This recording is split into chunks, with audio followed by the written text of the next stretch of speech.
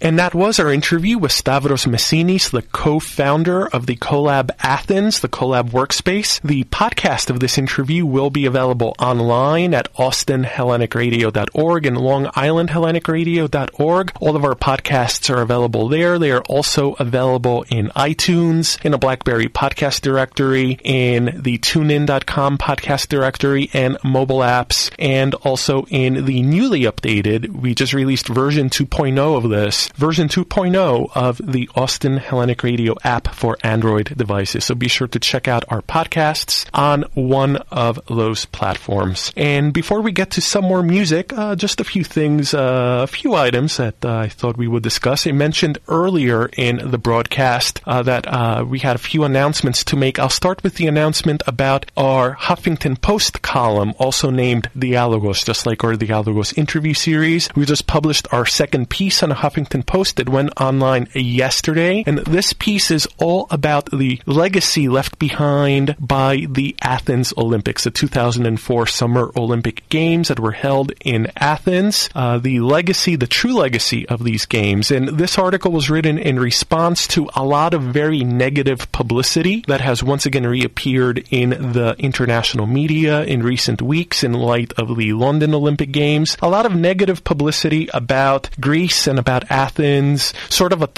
this mentality, an I told you so mentality, because there was all of this negative publicity leading up to the games. A lot of people who felt that Greece should not have gotten them. A lot of people who felt that Greece was not capable of hosting the games. And sort of 8 years later, we're seeing a lot of media outlets, and I'm talking now about the New York Times, The Guardian, Time Magazine, and other major outlets, featuring articles saying, oh, look, there's sports facilities in Athens that are abandoned, that are decrepit, that are run down, that are in a derelict state. And reading these articles, what I noticed is that the reporting was extremely biased and selective. There were photos, indeed, of facilities that are not in very good condition, but what these articles didn't mention is that these photos are very selective both in terms of the camera angles that were used to take these photos, selective in terms of when these photos were taken. A lot of these photos were taken right now during the summer when there aren't a lot of sporting events going on in Greece and when the Olympics are going on in London. So most of the athletes are not in Greece. So of course these facilities are not in use. What do you expect? And of course some facilities are indeed in bad shape. Well, Greece is in an economic crisis right now. Pensions are being cut. Salaries are being cut. Budgets to hospitals and to schools are being cut. So I think there's other priorities that the Greek state, as corrupt and incompetent as it may be sometimes, I think there's other priorities that the country has rather than keeping the fountains running outside of the Olympic Stadium. I mean, come on. But beyond that, and this is really the point of the Huffington Post piece that we published, is that most of the sporting facilities in Athens are in use today. The Olympic Stadium is fully in use. 2 football teams use it as their home ground. There's been numerous concerts that have been held there. I mean, even international stars like Madonna have played at the Olympic Stadium very recently. The Olympic basketball stadium is in use as well. A lot of the other football stadiums, all of the football stadiums actually that were used during the Olympics are in use by various domestic teams in Greece. The same is true of basketball stadiums as well. The badminton facility has become the badminton theater, where all sorts of theatrical productions and concerts take place on a frequent basis. It's really a very, very nice facility. There's this other facility along the coastline in Athens that was converted to a convention center. The main press center has now become a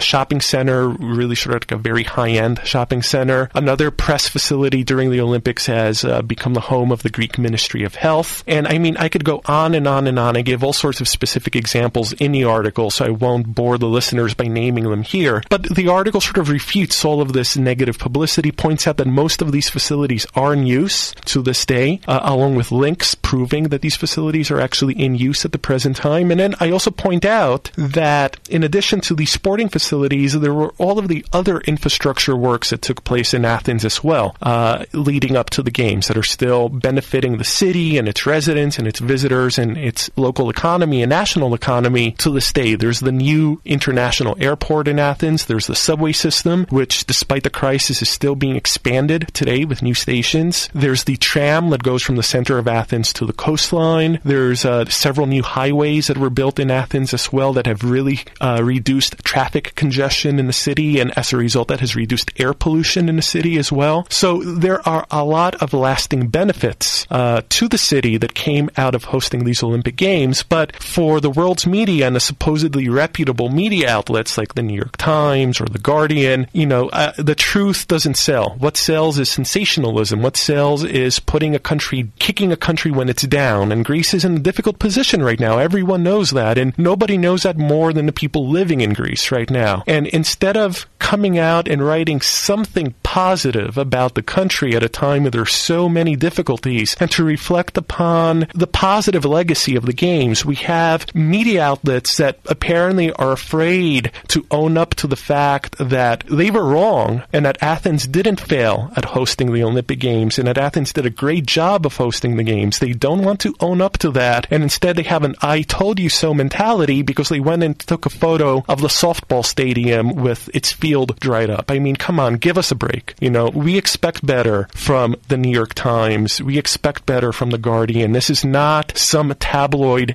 publication that we are talking about, and yet they act like tabloids. They act like tabloids on this issue. They act like tabloids when they say that Greeks are corrupt and lazy and tax evaders and that everybody in Greece retires when they're 35 years old. And it's absolutely ridiculous and irresponsible reporting. And I don't think that the American people, the British, the Australians, the Germans would like it very much if foreign publications came out and said, oh, those lazy Americans, those far-right Tea Partiers, what do they know? They're a bunch of rednecks and unsophisticated hicks. I mean, I'll ask the listening audience, would you like that if the USA was characterized like that? Of course not. Nobody would like that. And yet, that's what the international media are doing to Greece and to the Greek people right now. So here in Austin Hellenic Radio and Long Island Hellenic Radio, we're trying to provide a different and more positive picture, not because we're on anybody's payroll, not because this is some sort of propaganda outlet, not because we want to whitewash the fact that there are problems in Greece. We've talked about those problems at length on this program, but there are also good things happening in Greece as well. And those good things are the things that are being ignored by the media and that we want to emphasize on our program. And we did that just now with our interview with Stavros Messinis and all of the startup businesses that he's working with in this growing tech sector in Greece that few people outside of the technological community know about. We're trying to give a voice and to emphasize some of these positive efforts that are coming out about the country, because it's not all doom and gloom. Even now when things are down, it's not all doom and gloom, and that's what we're trying to do here on our program. So I'll get off my soapbox on that. You can read our post. You can just go to our website, austinhellenicradio.org or longislandhellenicradio.org. The link is there to our Huffington Post column. You can also find the link on our Facebook page. It's facebook.com/Austin Hellenic Radio. So be sure to check out the article. Feel free to comment if you'd like. I respond to many of the comments. So who knows? I might even respond to you as well. So be sure to check that out. I mentioned that I had another announcement as well, and this is actually the big announcement of the day regarding an interview that we will have coming up on Austin Hellenic Radio in the very near future, on Austin Hellenic Radio and also Long Island Hellenic Radio. And the interview is with a very well-known, internationally known public intellectual. Some of you may know this name. The interview will be with Noam Chomsky. We will have that interview coming up in the near future, sometime in October, because these interviews do tend to be scheduled a little bit of a ways in advance, but we have it confirmed and in writing, and we will have Noam Chomsky on Austin Hellenic Radio and Long Island Hellenic Radio, giving us his take on austerity, the economic crisis, and what is happening in Greece. And that will be in October. We'll have more details coming up as we get closer to that date. So stay tuned, but we're very, very excited to announce that. And even though it is still a couple of months off, we wanted to share it with you from now